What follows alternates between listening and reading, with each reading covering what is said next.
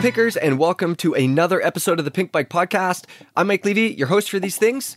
I'm here with my intern, Mike Casimir, our smiling assassin, Sarah Moore, and the queen to my prime minister, James Smurthwaite, who's going to read the news. But before we get to that, we're going to dig in today's podcast topic for a few minutes. Rides gone horribly wrong, and why that made them so great? Or maybe why that made them so memorable is a better way to put that, eh, Casimir? Yeah, exactly. Things that stick in your brain for a lot longer than just your normal everyday ride. Yeah, exactly. Sarah, we probably do 150 to 200 rides every year, but I have to confess that I can maybe remember 10 of them at most. And it's usually the ones that don't go to plan at all. Why do you think that is?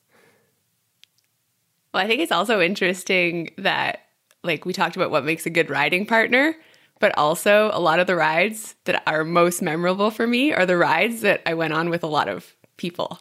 And I think there's always just stuff that goes wrong or is a little bit different than your average Gong ride. show. And I think a lot of my rides just kind of blend together, like similar trails, similar riding buddies. But when you go out with different people and things that happen that are a little out of the ordinary, it makes them memorable.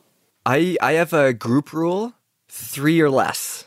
I feel like that's like a good... That's not a group. A good thing to have so the rides... so the rides don't turn into too much of a gong show. Kaz, do you do big rides? Do they turn into gong shows, big group rides?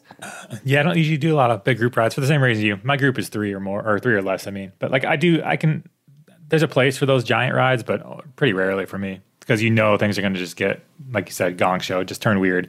And I don't always have the patience for that. Yeah. So Kaz, what stands out to you more? The rides that you do where you nail all the climbs, you land all the jumps, you have legs for days? Or is it the rides that went horribly wrong and you ended up sleeping under a log until search and rescue found you? Luckily for me, most of my horrible rides, I don't remember them maybe, or I don't know. I do remember, let's see, how do I phrase this? I don't have a lot of rides. Always the positive PB tech editor of the group. Well, most of my rides don't go wrong, which is nice. He's the ratio of good positively. to bad is pretty... Yeah, I'm spinning it positively. But then the ones that go wrong are bad, where they involve ambulances and things. So, but I do have some other epic adventures we can talk about later too. But. Yeah. And that's exactly what we're going to talk about today. We're going to talk about the times that we got stuck in the bush. We're going to talk about the times that we had to walk for 5 hours to get out of the bush. Sarah, we're going to talk about the times that we thought we were going to freeze to death. Yeah, those are never good. Some of my lowlights. Never good. Right. We're also going to have PB editor Dan Sapp from North Carolina join us. And I know Dan has a whole bunch of gong show rides that he's going to tell us about. But before we get to that, James, maybe take us through the news. Sure thing. We're kicking off the news this week where we left the last podcast with High Pivot Bikes and Kaz's review of the Cavins VHP 16. The Cavins team, they've been super open about the development of this bike, putting out loads of videos and photos and stuff. So it was great to see it do well after the build-up. I feel like I've been really invested in that bike. If you haven't seen it, it's 160mm of travel, progressive aluminium enduro bike from Germany. Kaz, what are your main takeaways from that review? With that bike, I was super impressed with it, especially for being their first offering, basically. I think they did a great job. That bike was definitely one of the better bikes that I've ridden as far as the way they could deal with just chunky, nasty terrain. One of the things you kind of get on top of something gross looking, and that bike usually had my back, which I liked. It's kind of, the word confidence inspiring is so overused that I really only use it 5 times a year now because I hate using it. But this bike was one you're like, I'm on this bike. I can just plow through that and see what happens. Hey, Kaz, I wanted to talk about a really neat selling feature on the Cavins.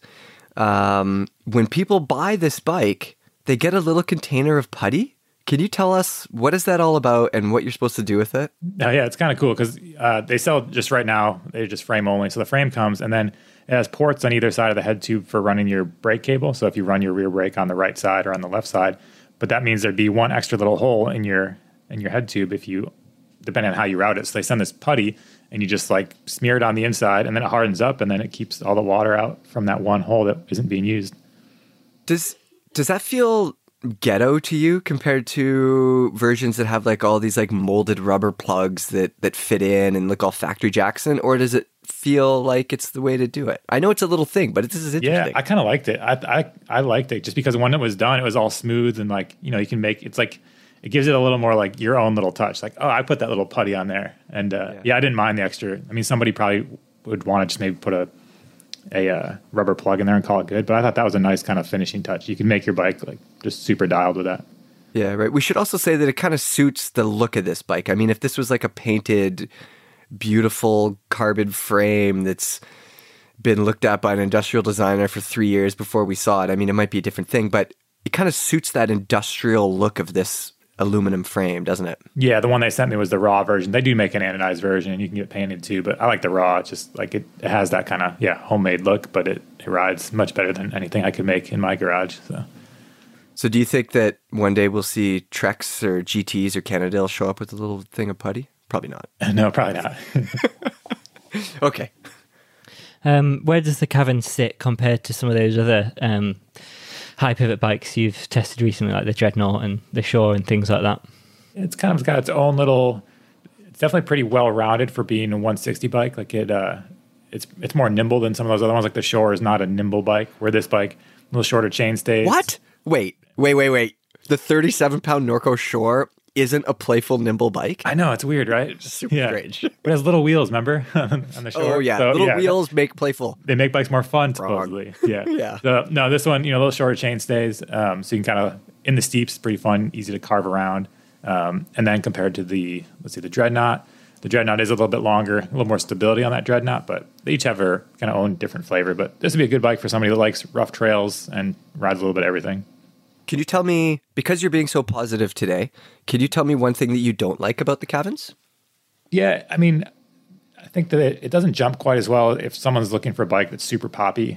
It's not the poppiest. And I think some of that's inherent with the more rearward axle path that you get with a high pivot bike.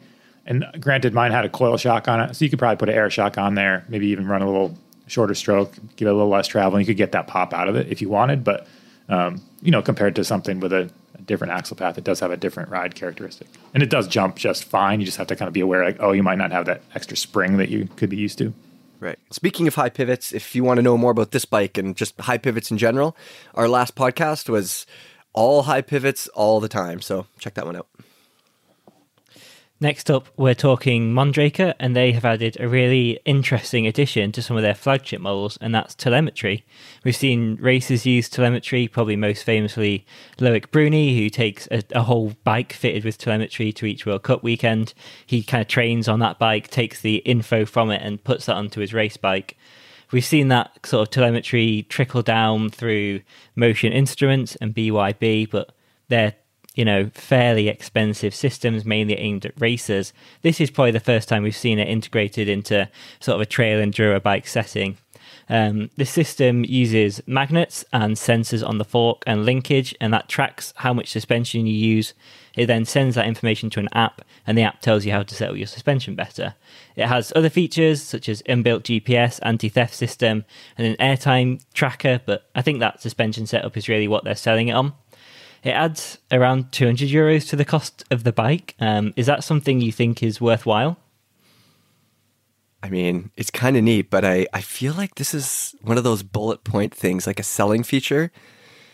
I understand, like, data acquisition, of course, like, you can get more out of your bike.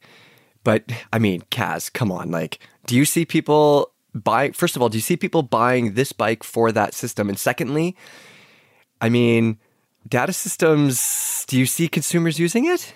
Do you think your buddies are going to use it if they had it? More than Not once? necessarily, but given the cost, like if you're buying a super high-end bike, I think it could be a selling feature. Somebody who wants to have all of the latest kind of gadgets and things. And this, I mean, there's like Shockwaves exists already. It's about the same price as around 200 pounds, I think. Right? Yeah. Yeah, I think the price it's right around there, yeah. So, for somebody that wants to kind of have that stuff, and there's people that buy cars based on all the little things that show up on their dashboard, Like it shouldn't be that hard to make something that can measure the amount of motion on your shock and fork. And it could be, the sensor's pretty little, it doesn't add a ton of weight, and it can just go to your phone, you can just see how much sag and how much travel you used. I don't think that's a bad thing. I don't think everybody needs it, but I don't think it's a bad thing. I agree with that. I mean, it's neat. I'm a dork. It's fucking cool. But I mean, Kaz, if there are 20 people at the trailhead, you go and look at the setup, the suspension setup on their bike, and I think I might actually be arguing for your favorite. keep here, going but- with this point. Yeah. But the point is that a lot of people, not everybody, so don't take offense if you're not one of these people, but a lot of mountain bikers don't even take 5 minutes to get the most out of their suspension. So I just don't see most people who would buy this bike using some app on their phone and going for a ride and like changing things and looking at it. And like, I think people are still just going to be like, my seg is done. I'll check my seg like 8 months from now. Yeah, but if it was easier, they might be more likely to, like if, I don't know, like people use Strava all the time. This can't be that much harder than that. And think about, it's way better than, remember Specialized had AutoSag?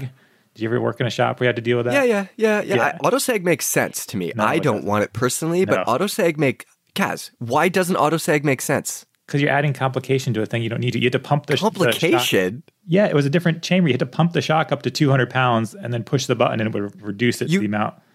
Yeah, that's all you do. It's not complication. And then your sag is right. And that is like the most important starting point with anything. No, because it's if your not a sag good is idea. off, your geometry is off. Yeah, but how I much love harder is it AutoSag. to just put it up to your correct body weight and then Yeah, but they're not doing it. Right, that's why they have the app now. They have this Okay. mind thing. Let's get Sarah I like Moore the part here for it the says that tiebreaker. there's- Sarah Moore, do you... An anti-theft device? I mean, I would pay over 200 euros for that if that actually works. I don't know. I didn't actually read about how that part works, but I mean, the suspension I think is, if everybody was riding their bikes with their suspension set up properly, you would have probably a lot better riders out there. Sarah's It's sold. great. I'm sold. Oh, damn it. But if every single mountain biker had this bike with this data acquisition system on it, I would bet you money that 10% of people would do slightly more than just tinker with it, and less than 5% of people would ever use it to its full potential. Yeah, but it's not a full-on data acquisition thing. It's more like a sag setup and suspension checker. Like, it's pretty simple. It's a bullet point selling feature. Well, all features are bullet can also points. talk wouldn't- about it at That's the why you put them trailhead. on the bike. Yeah. Yeah. Okay, James, go back to the news. I'm all angry now. Okay, well, we're speaking a bit more about integration now, but this one might be more up your street, Levi. It's Danger Home. He's back. This podcast's favorite tinkerer. He's back with a super clean build. He calls it the Hyperspark project, and he said he wanted it to be the best and fastest XC mountain bike possible, while also being the cleanest looking ever. He's done things like put electric shifting grips on it. He routes the brake hoses through the handlebars, and there's live valve lockout and stuff like that. What this all means is there's pretty much no exposed cables on this bike. It's all white, super clean. I think it looks pretty unreal. What bits of the build stood out to you guys? There's so much. It's he does all kinds of crazy things. This one, I think the brakes, having the brake line run through the handlebar, that always looks pretty wild because it almost looks like they're cableless brakes or hoseless brakes. Yeah.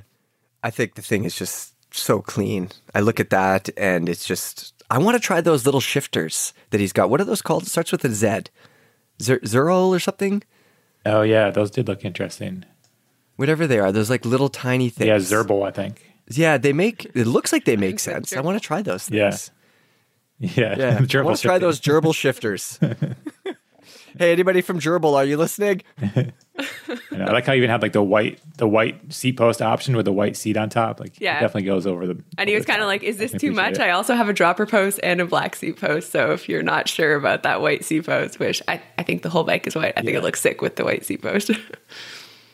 Yeah. It makes me want to have one bike and just like put all my effort and time towards making it the craziest possible thing ever. Yeah, I'm imagining lots of like 2 linkage forks on this bike that you're going to make. Yeah. Plus, since it was 22 or 21 and a half pounds with cush core and all that electronic bits on there, like that's a crazy. With light cush bike. core? Yeah, he runs that XC cush core in there. I didn't read it. I should have read it. You probably should. That's yeah. what I really like about Danger Home is he doesn't sacrifice like actually making a bike you can ride, right? It's not like flimsy and lightweight. It's actually rideable, which I think is pretty cool. Moving on, we'll talk a bit about racing. We're starting to see our first changes to the race calendar this year, unfortunately, with the ongoing effects of COVID. First up, Australia announced it wasn't going to be sending any Federation riders to the first World Cup. And later, the EWS announced a restructured calendar that included the cancellation of the Trophy of Nations and EWS Whistler. we're definitely sad to see them go, but hopefully this gives the best chance of a substantial season. It means there's no intercontinental travel for the teams to navigate, and both those events are expected to return in 2022. But what about your race, guys? Well, What about it?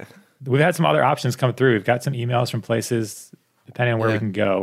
We're still going to battle each other at some point, somehow. And it's not going to be a Zwift battle. It's going to be in person. We'll figure out a way. I will end you on Zwift, Casimir. End you. I don't even have a Zwift, so he'll definitely end me. Yeah, I think Levy's probably going to win the Zwift battle if it comes to that. Sorry, Kaz, I have a lot of faith in you, but when it comes to Zwift, Levy is a master. Yeah. He's the one of those people that just got busted for the online doping. Like they got kicked off Zwift. That. Crazy. People do that. I know. What are people doing? It's a good idea. It's a video game. Yeah. Like you're literally only cheating yourself. I don't understand. I don't understand. It's very strange. Zwift racing, there's a Zwift racing world championships now. It's massive. I know, but it's not real.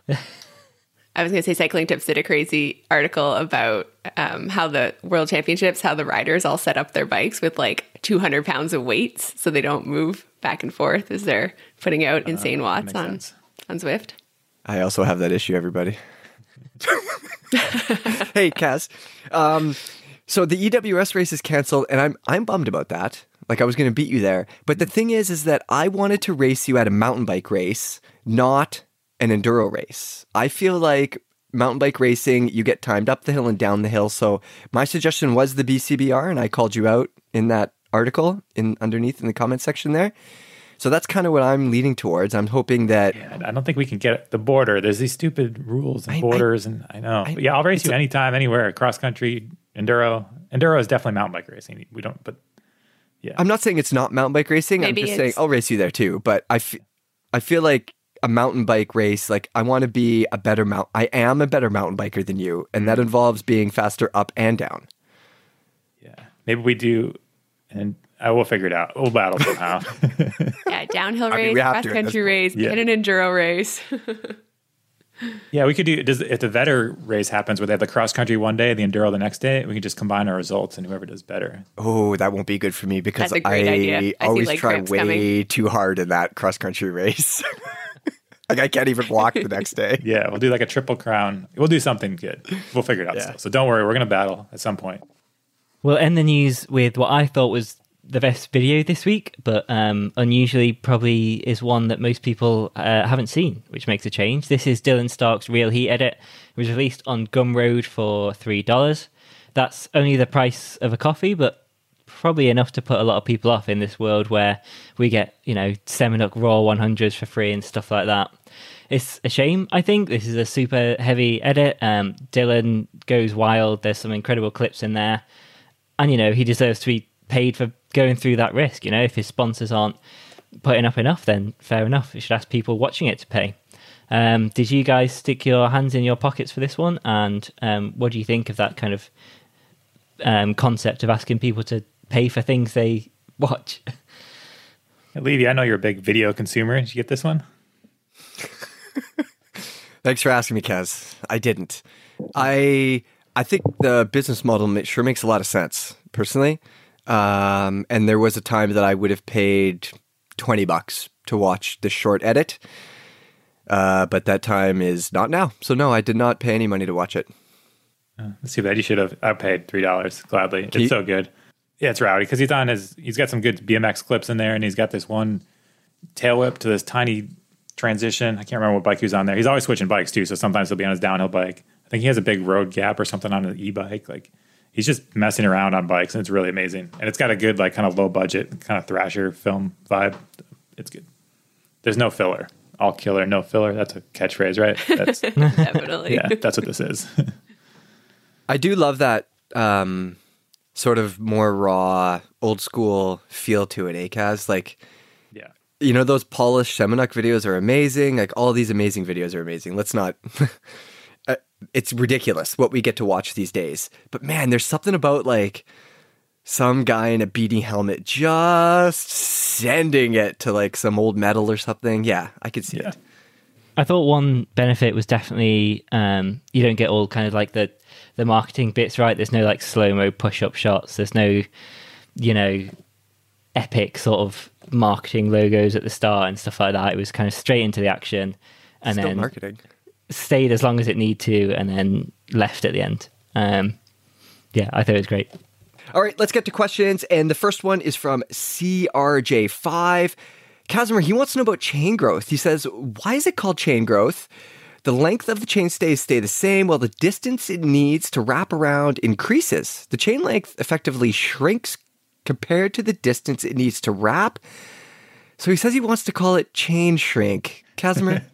This made me like scratch my head. I got so confused with what he was going at. I didn't Chain understand. shrink. Like, wait, no, I kind of like it.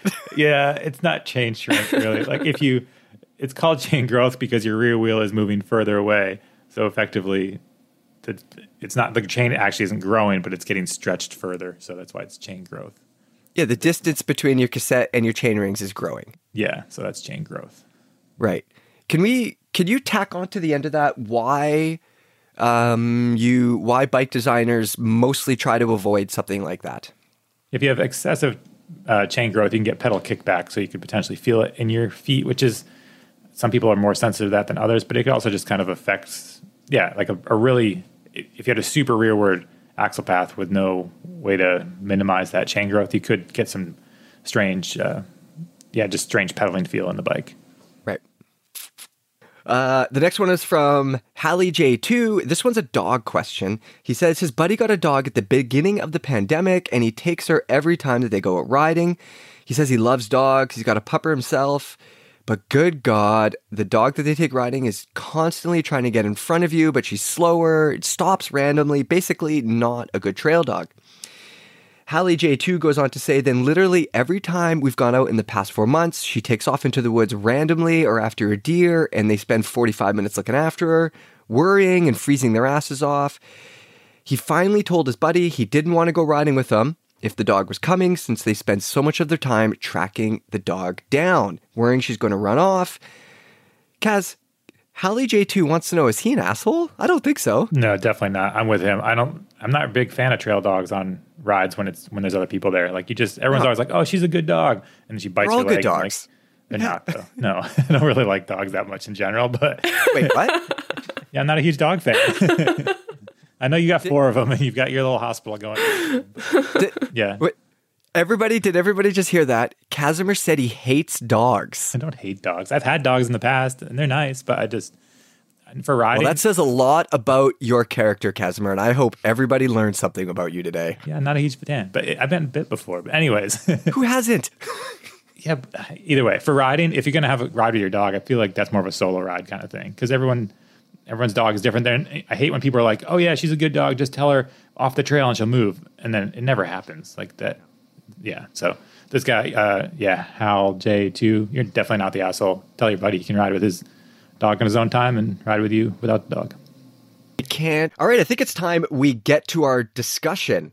Rides gone horribly wrong and what made them so good. I'm trying to keep this a little positive, everybody, because we're going to get into some dark moments here, but we're also going to talk about why those rides turned out to be good, maybe long after we got out of the bush.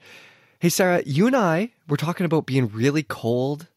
It is snowy and it is cold out there. Can you tell me your story about the time that you thought you were going to freeze to death?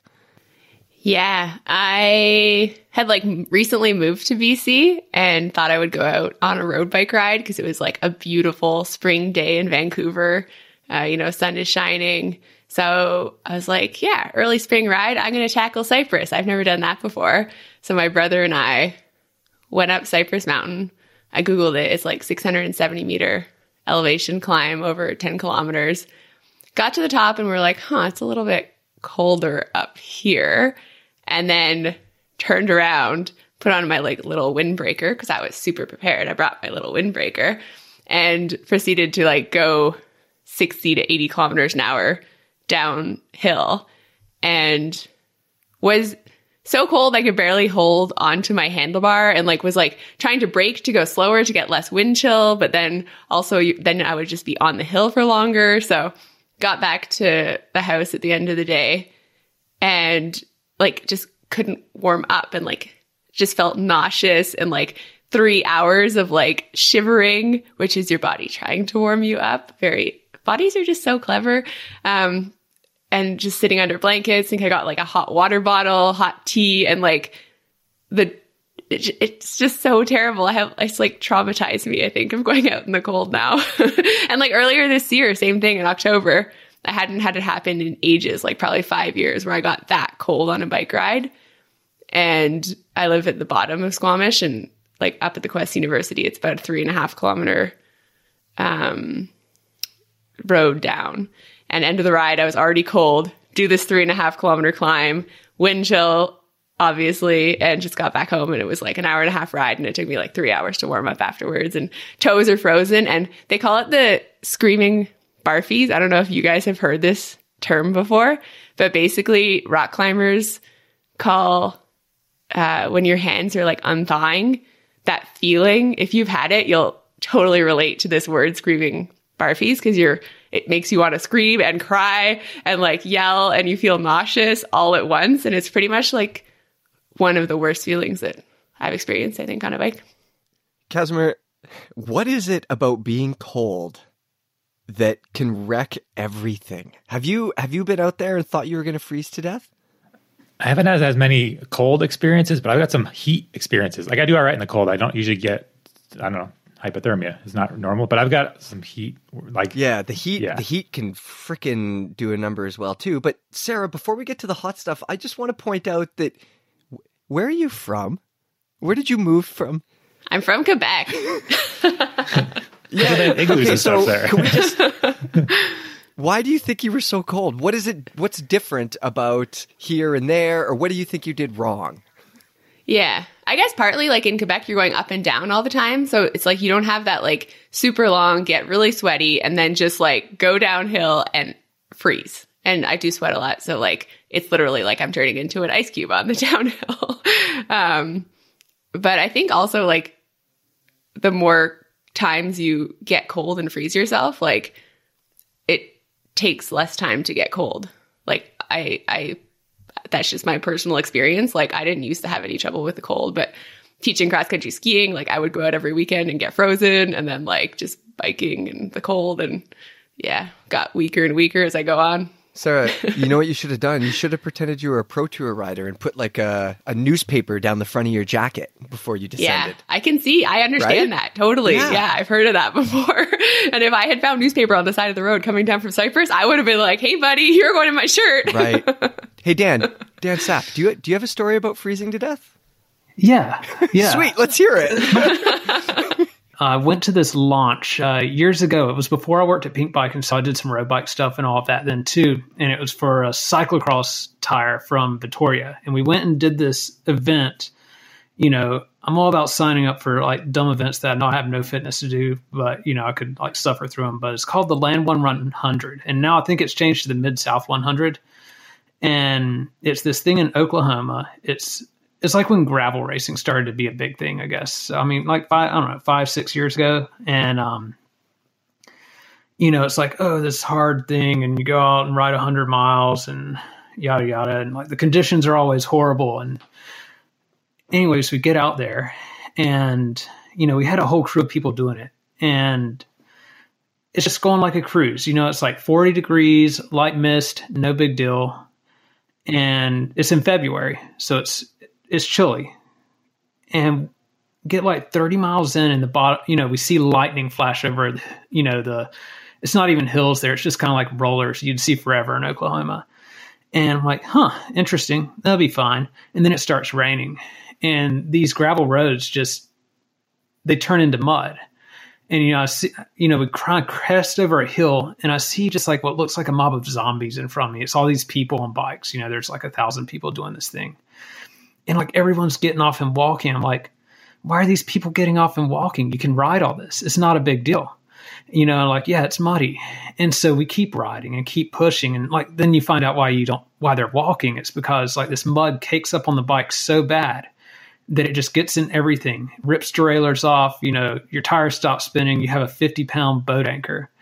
And well, you know, sure enough, like our bikes stopped working. We hiked for a ways, kind of got bikes working again. Derailleurs got ripped off, single speeds got made, But, we're out here and there's like 1,000 people in this situation, and they have people picking everyone up if they need help, but they don't have 1,000 people that they can pick up.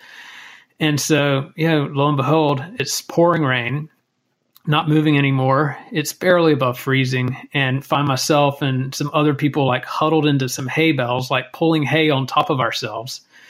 And, we call in the number. That didn't work. My fingers weren't working to call in. And I was like, oh, there's this guy on Instagram that saw I was in Oklahoma. And he, just like some random dude. And I was like, I know he has a truck. And I sent him an Instagram message via voice because my fingers weren't working anymore.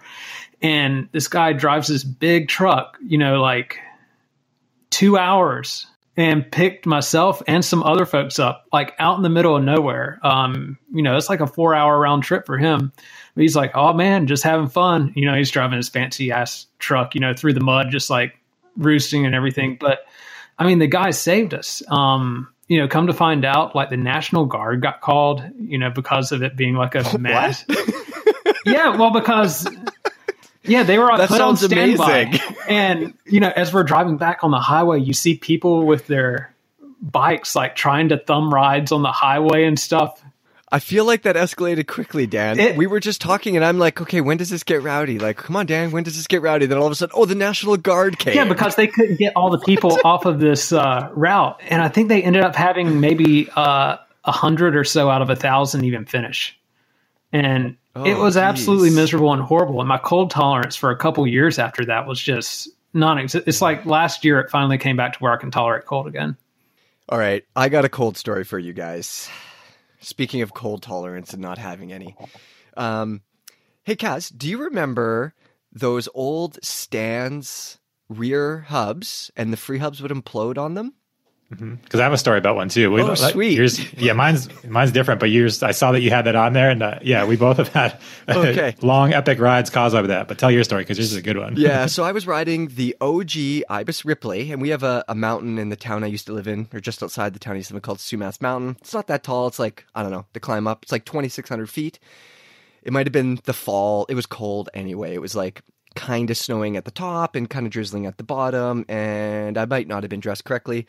Anyways, so I pedaled this Ripley up to the top of the mountain and up this fire road in the rain. I'm not exactly warm. We get to the top, and you know what happens when I get to the top with that fucking hub? It implodes, and the free hub just like is no longer free. Like all the pawls, everything just like seized. I found out what happened after, but at the time, it basically turned into a fixed gear bike.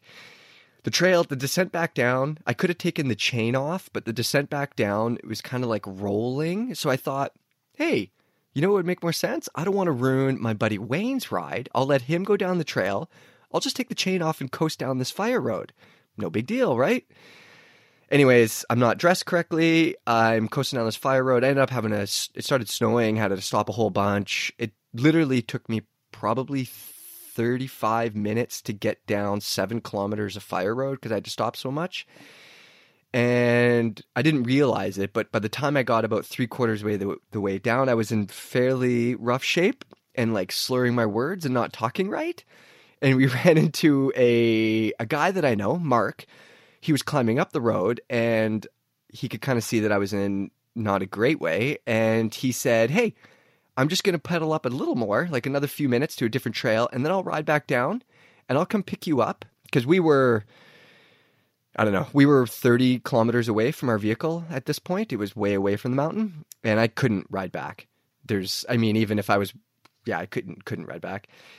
And he offered to drive me to the vehicle. He could see that I was in not a good way. So there's an outhouse at the bottom, and I get down there maybe 5 or 10 minutes before him. And I was sitting on the floor of this outhouse, which was covered in water too, because it was so wet, and urine, shaking, not able to talk, lips blue. And he gave me a drive back. And I mean, that took me, I think I had a shower for an hour or whatever. I've never been the same since, Kaz. I am cold constantly. Like ever since that day, something changed, and I just have never been able to warm up. I don't know. Let's hear your Stan's free hub story, Kaz. Yeah, my Stan story happened in Moab, so not cold, but we're going to do the whole enchilada. So, start from Burro Pass, and it's a big, long descent all the way down into the back towards town. Starts with a decent climb up to Burro Pass. So we're climbing along. I was on a borrowed bike because I think I was down there for maybe a new Suntour fork or something. Borrowed bike, get close to the top, and all of a sudden I got the same thing as you. The free hub just seized up, turns it into a fixed gear. So we pull it all apart. Like, we tried all kinds of crazy Leatherman tool things, and it doesn't work. So I end up just taking the chain off, and then decide to ride all of the whole enchilada with no chain, which is, on paper, it's like, oh, it's downhill, but it's not really that downhill because it's mostly kind of flat, and there's these climbs. So it was actually pretty fun. I mean, I made the best of it, but it was a lot of running with my bike, and then like people would pass me and they'd be so excited that they passed me, just random other people riding the trail, like, oh yeah, out of my way, I'm coming. And I'm like, yeah, I don't have a chain, so cool. But then if I could pass them later, I would feel good. And then, so that turned into more of an epic than I planned. It didn't, luckily it was mostly downhill, but it's still I was tired the next day.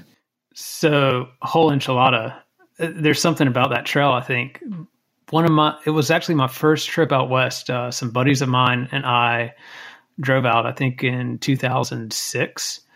And we had our downhill bikes.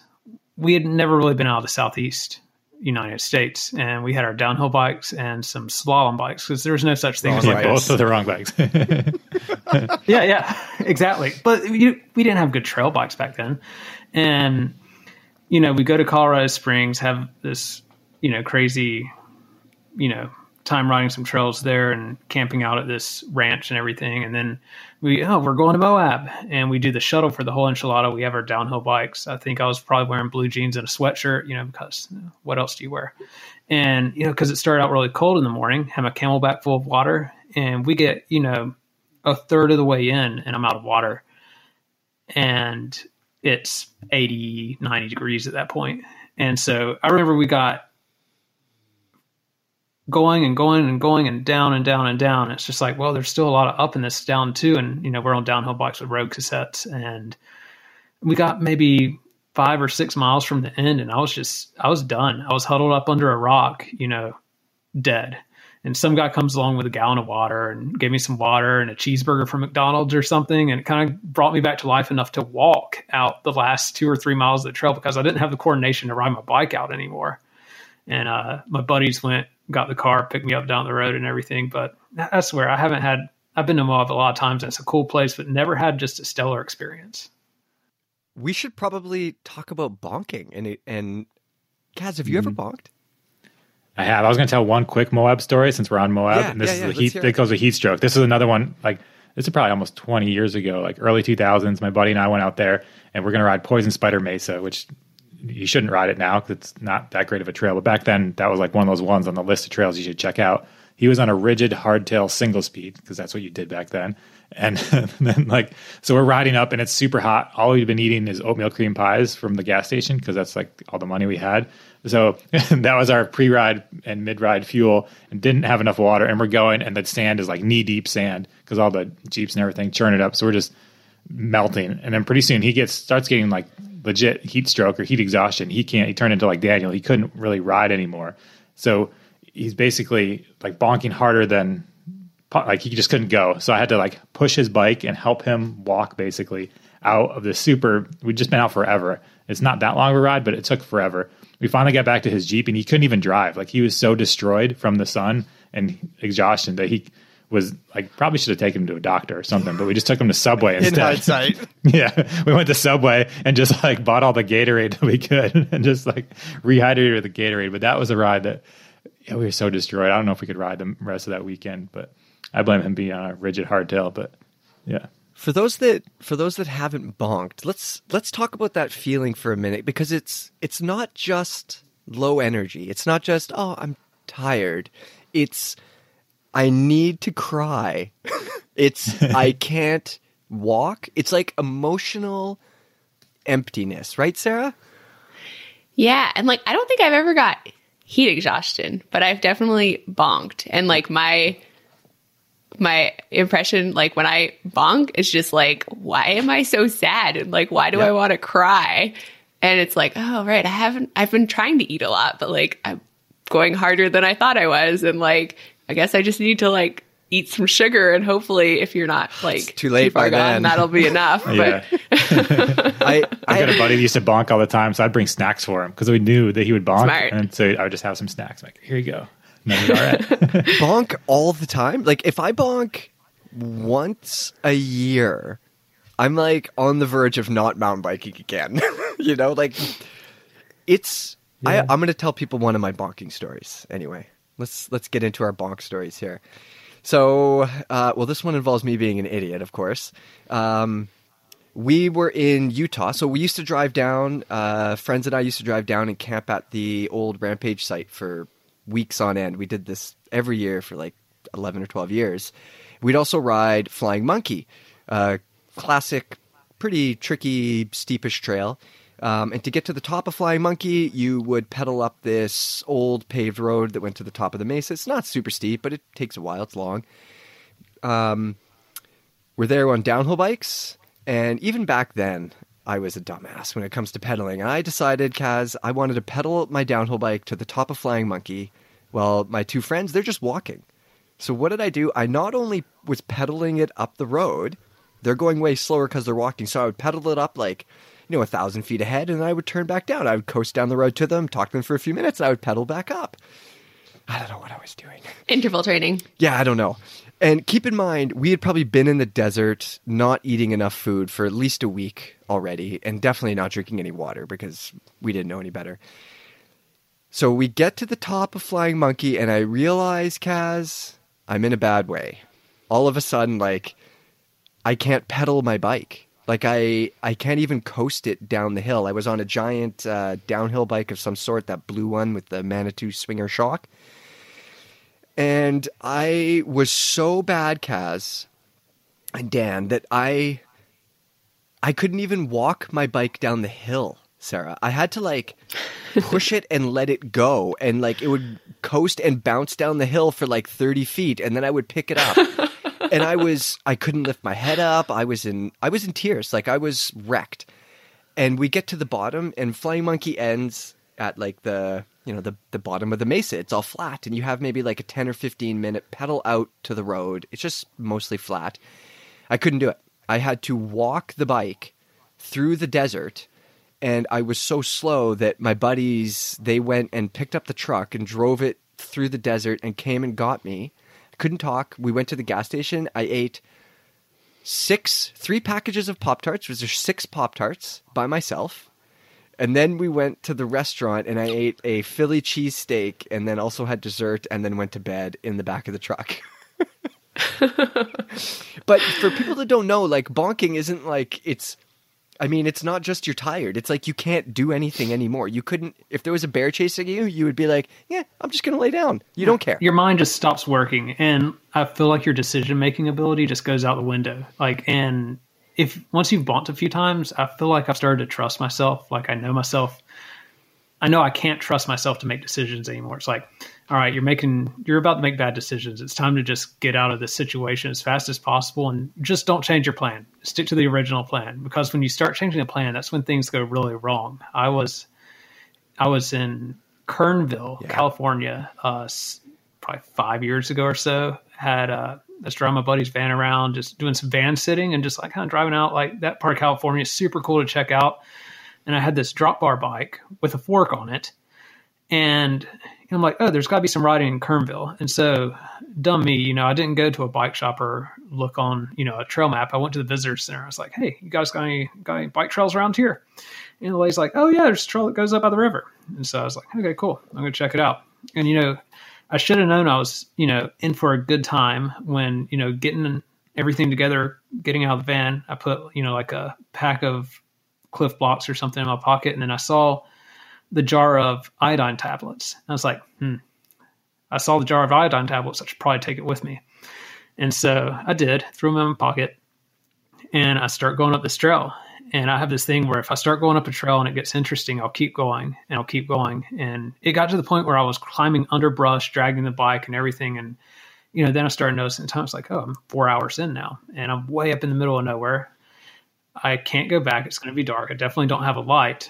I don't know what's ahead of me. I'm totally bonked out of my mind. And I was in the place where I was like, okay, I think there's a bridge across the river, several more miles up. This is supposed to be a bike trail. What the hell is this? What's going on? And then I got the idea that I was like, I'm going to throw the bike in the river and float across the river to the other side, because that's the only way I think I can get back. Can I just interrupt you here? This is exactly how search and rescue stories start. You start feeling bad, and then you make a bad decision that feels like a good decision. I had spent over an hour weighing the consequences and looking for a good spot to get through the river, because I don't know, the rivers around here where I live, they're big, but they're not snowmelt in spring in California or on the West Coast big. This is like a whole nother animal. And, it's like, well, you know what? It's a test bike. If I lose the test bike, at least I'll still be alive. I'll get across the river. And I completely reasoned with myself to do this. And I was just like, I'm going to go just a little bit further. And I think I gave it another hour, 2 hours. I mean, most of this was hiking. I was not riding the bike very much. It was just too up and down. I was like, this is no mountain bike trail. And lo and behold, I did come to a bridge, but then I got back. There's a road on the other side of the river, on the east side of the river. And I'm riding down the road. I stop at the first place, which was some bed and breakfast hotel, and begged them for a Coca-Cola, because when you bonk, the only thing that can bring you back to life's a Coke or a Snickers bar or something like that. That's the best thing ever. And, the lady, it doesn't matter if it's flat or not when you're in that much need. And the lady there, she's like, was that you on the other side of the river? I was like, yeah, is it a bike trail? She's like, I've run this hotel my whole life. I've never seen anyone on it. And I was like, yeah, lady at the visitor center, really gave me a good run for my money.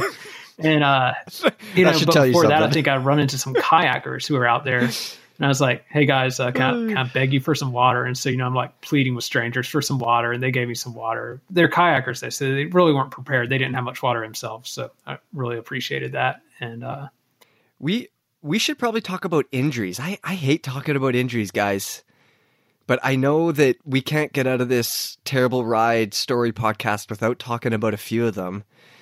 And there's one specifically we have to talk about our friend and boss, Brian Park. Now, I wasn't on this ride, Sarah, but I think you were, weren't you? I was. It was during Crankworks, and it was like beautiful day. One of those like, pinch me, I'm at work and I'm doing a heli drop on Mount Barber. Like that's pretty awesome. Most people don't get to do that on their day job. And so I think there was a group of like maybe 8 of us, like 2 helicopters full with, and we got dropped off at the top of Mount Barber, and it was Brian, James, and then a couple of people from, Fox and WTV and like some of the friends of Pink Bike.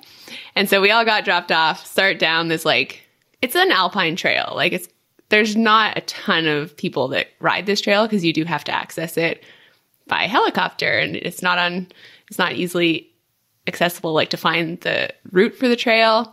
And so the first part is like absolutely beautiful, like going through some open grassy meadows, like we go past a really beautiful lake. There's a little cabin. We stop for a snack. But I think because it was a helicopter drop, everybody was kind of like, oh yeah, it's like a chill ride. It's like 20 minutes and you're out. We weren't like in the mindset that like we're out in the like wilderness, like middle of nowhere, no cell phone signal. Like this is not like a maintained trail. None of those helicopter rides are just easy spins, are they, Sarah? Like those trails are fairly unmaintained and rough. Yeah. Like I was definitely unprepared for how much I was like in a backcountry epic, even though it was like, quick little drop over here. And so we were about halfway down, maybe 2/3 of the way down the trail. And we kind of went across this like open boulder field. And like, these are like massive rocks. And it's like a huge just swath of these rocks. And like towards the end of it, it was probably like 20 meters across of like these loose boulders that the trail crossed. And I got to the end of it and like kind of got hung up a little bit. And I was like, that was a little bit of like an awkward section. I'll like just look behind me and like watch Brian and James ride it and make sure that, they're okay. So sure enough, I turn around and Brian's right behind me and he tomahawks through these giant rocks. And he got I missed the part where he got his arm stuck under one of them and his arm was basically facing the wrong direction as he was going through the rocks. And so finally he stopped and I was like, that was not good. And he was yelling about his arm, and Brian has a history of having he's had 2 shoulder surgeries. So I was like, this is not good. So I throw my bike down, run over to him, try to get him sitting upright. And I was like, this is not good. His arm is already swelling. He is pretty much in shock. So James sits with him and I just go yelling down the trail because we were the last 3 in the group and there was maybe 5 people ahead of us. And one guy actually had a radio. So I was like, I got to go get Jordy with the radio. So I'm running down the trail, yelling, or biking down the trail yelling. I finally get the group of people and they all run up the trail with me, try to call search and rescue. And it took, luckily Jordy was able to get a signal with the radio. Otherwise somebody would have had to go all the way out to the trailhead to get cell phone service. So it was about, I think we were still 4 kilometers up on the trail. So we call search and rescue and took about 4 hours to get them. Well, I think one person came in and then they were like, yep, we need to do a rope extraction, but only certain people in search and rescue can actually do the rope extraction because it's a pretty, you need to have training to just put somebody on the end of a long line, What? 100 feet That's below bullshit. the helicopter. So they Why had to, can't I do it? go get the people in Whistler because we were in Pemberton. And so, yeah, I think we were there for at least 2 or 3 hours with no pain medication. It was pretty long time. We should also say too, you mentioned you're only 4K from getting out, but this is terrain that they can't just search and rescue people can't just walk up this trail with one of those carts to get Brian, can he? This is steep shit. Yeah. And even a couple of people were like, well, maybe you can walk out. And I was like, he can barely move to a sitting position without looking like he's going to faint or vomit. And it turned out when he got an x-ray that it was a pretty severe spiral fracture. But there was one guy on the ride who had actually done that exact heli drop a couple years earlier. And he had broken both elbows on one of the corners lower down. And he had actually walked out. So he was kind of well, maybe we can just walk out. And I was like, I don't think you can walk out. So yeah, there's 2 people who walked Brian's bike out, but Brian needed to be helicoptered out. Sarah, when you look out the window in Squamish, we both live in Squamish. When you look out the window, I mean, I see helicopters, those red search and rescue helicopters, almost every day, making trips back and forth into the bush and bringing people out. Yeah. Those people are angels. Yeah. It's all volunteer based as well. Yes. All of search and rescue. And anybody can call, and it's a free service that hopefully people don't abuse. Try to go into the woods prepared because it's a volunteer who's going to be on their Sunday and helping you get out there. Hey Kaz, you've been hurt pretty bad on the trail, haven't you? I bet you have an injury story that you'd like to share with us, or that I'm going to make you share. Yeah, I mean, you got in a helicopter? I've got a helicopter ride. I've had an airplane ride. Yeah. Let's see, what's a good one? I got one from when I was a kid that didn't involve an airplane or a helicopter, but it had a van in it. So I think it was one of my first full suspension bike rides. I was in high school. I took a little shop, a Grom that was even more of a Grom than me. I could drive, so I must have been 16 or 17. Took a younger kid out to go ride, and I borrowed a full suspension bike. Probably, I don't even know what it would have been back then, but I was like, this is going to be, as all the travel, I'm going to be like a downhiller. And I decided to hit a drop. And at the time, I wasn't really hitting drops or anything because it's I don't even know, 97. And I was still figuring out bikes.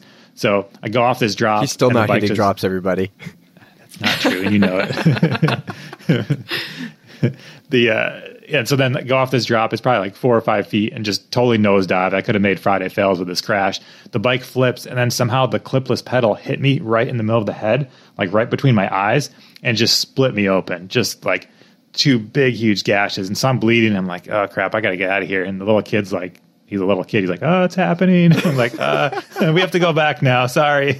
So I didn't really have anything stop the bleeding with. So I took my sock off, and then I just held my sock up to my head, and we walked back up the trail to my van at the time. And then I drove the kid back to the shop somehow, holding the sock on my head, drove him back to the shop, and then went home, like walked in my front door and just passed out, just like flat on the ground. And then my dad freaked out and called the ambulance because I'd passed out and was bleeding everywhere. I feel like that's fair. Yeah, it seemed fine. Like it was a reasonable ambulance ride. And then they took me to the hospital and they stitched like 18 or 20 stitches, like right between my eyes. So I could like see them stitching. Oh, cool. You can see the needle go on one side and like out the other as they stitched it all out. So that's why I have like kind of a little scar on my face there. It makes you look tough, Kaz. You look like a street fighter. Yeah, exactly. So that's one. Other ones, I broke my elbow once when I hit a tree, so I just walked out on that one. It got really big. I broke my back, but then I was in the Whistler Bike Park, so they're really good there, and they sorted me out. I broke my back another time dirt jumping, and then that's when I had to go on an airplane because I was in Gunnison, so the helicopters, you have to go further to get to the spinal place, so then the airplane took me there. So you got a helicopter ride and an airplane ride for that one? No, that was the helicopter was the Whistler one. No, wait, I didn't have a helicopter. That was only an ambulance. I don't think I've been on a helicopter, luckily. I don't think you remember, man. You've been... No, because these are big crashes. Be careful. Yeah. So I've only had an airplane, no helicopter for me, so that's good. Right? Yeah. Ambulances and airplanes. Yep. Other things. Most of the other time I'm able to like get myself out of the woods and just walk out. So yeah, the crashes, those aren't bad rides though. It's just the ending is bad. But the rest of the ride leading up to that is usually really fun. Like I don't have too many like horrible, I haven't got hypothermia. I've had plenty of epics, but a lot of times I just know that I'm going into the epic and I'm pretty good at suffering. So I would say I don't you need more bonk that often. stands, hubs in your life.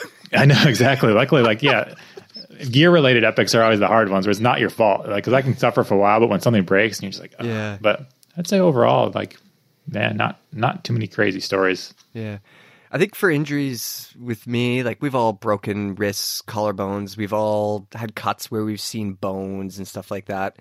But I think the more notable crashes for me have been concussions, head hits. Like that time in the BCBR, I had to go home. I didn't feel right for a long time. But the other one that sticks to my mind was there was a road gap. It always starts with that. So there was a road gap, and I was on my old orange 224, and my buddy Corey was with me, and I'd hit this road gap a handful of times before. He hadn't, so he's going to follow me in, right? You follow somebody in who knows what they're doing. Folks, I didn't know what I was doing. So, well, unfortunately, I got a little excited. Corey was behind me. I went a little too fast, and instead of going like, I don't know, 25 feet, I probably went like, I don't know, closer to 35 or 40 feet. And I also wasn't lined up with the landing. Kaz, that's important. So I landed and I was angled and I was right on the side of the landing and I couldn't even hit the brakes.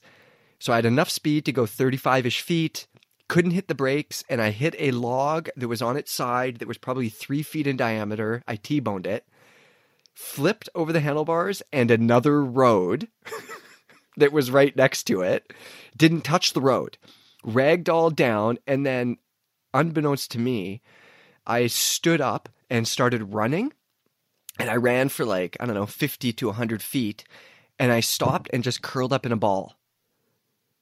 And there was a hiker that was watching us, and she actually was a nurse, and she like was all like, ah! You know, as you probably should be.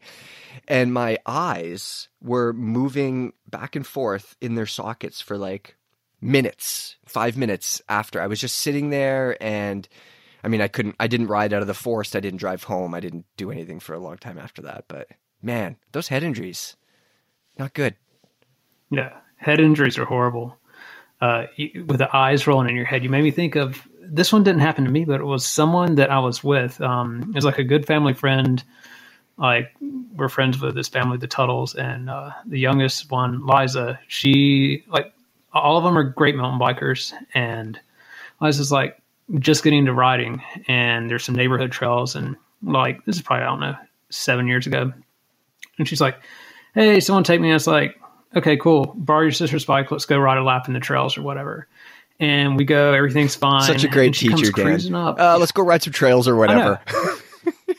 Hey, the really gentle, like neighborhood trails at this little place called Bent Creek. And, you know, she's on full suspension, beginner rider, and gets flying downhill and hits a water bar kind of at where this trail intersection is. And I'm just sitting there at the trail intersection, and it's just like slow motion, just getting bucked over the water bar, straight onto her face and out.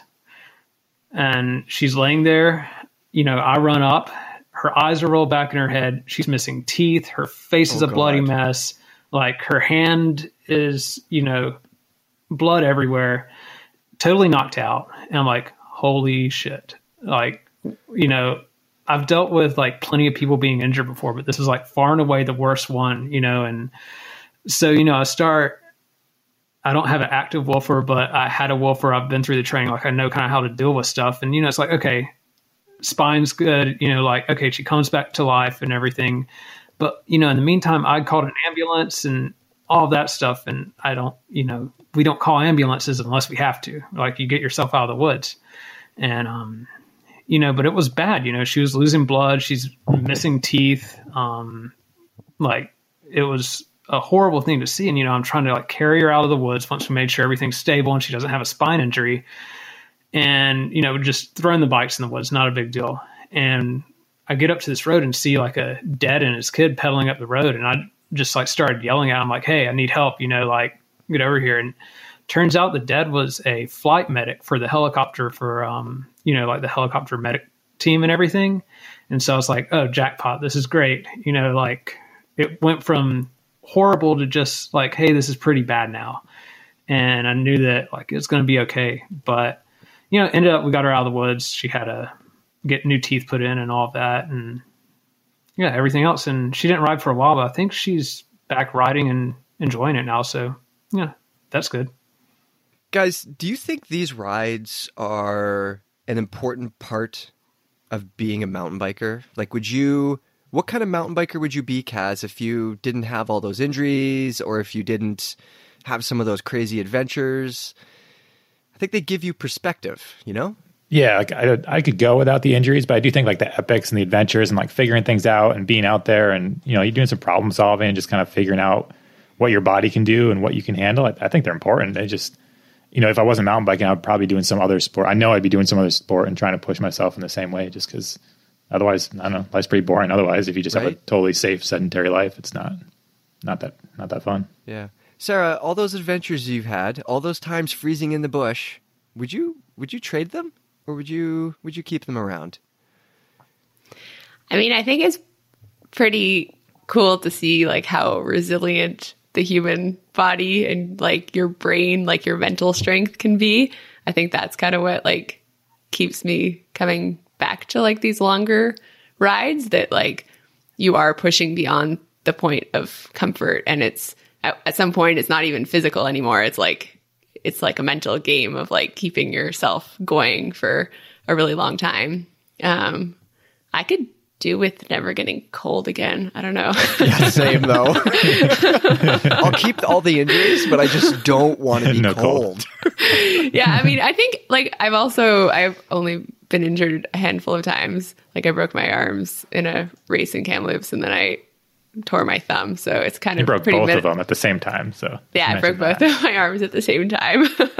And then I got a motorcycle ride out. Actually, the like race organizer put me on the back of a moto to get me out of there, and like I had my hands around him, and I was like, my arms kind of hurt, and I went to the hospital, and they're like, yeah, you broke both of them. And I was like, oh, that's why it was hard to like hold on to the person who was driving the moto on the way out of the trail.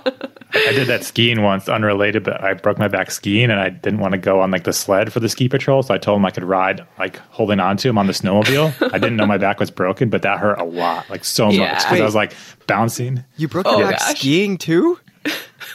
Yeah. I landed on some rocks from like 30 feet. Like I hit a cliff, and then I aired off the cliff and didn't make it to the snow really. So that hurt a lot. Oh, jeez.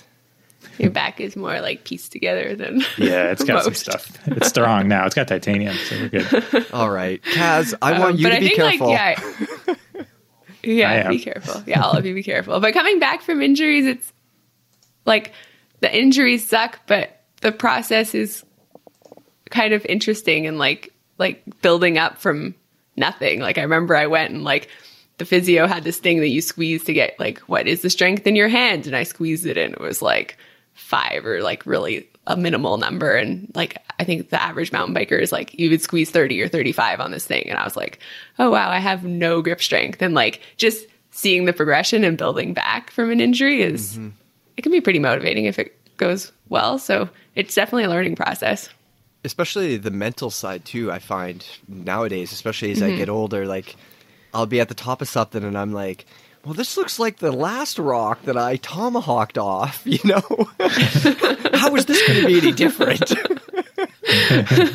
Yeah, there's that side of it too. Like the actually getting better physically, and then the like, mental side of getting comfortable on things again. All right, everybody, that is it for our rides that went bad. Tell us about your rides that went bad and maybe some of the perspective they've given you in your life or your rides.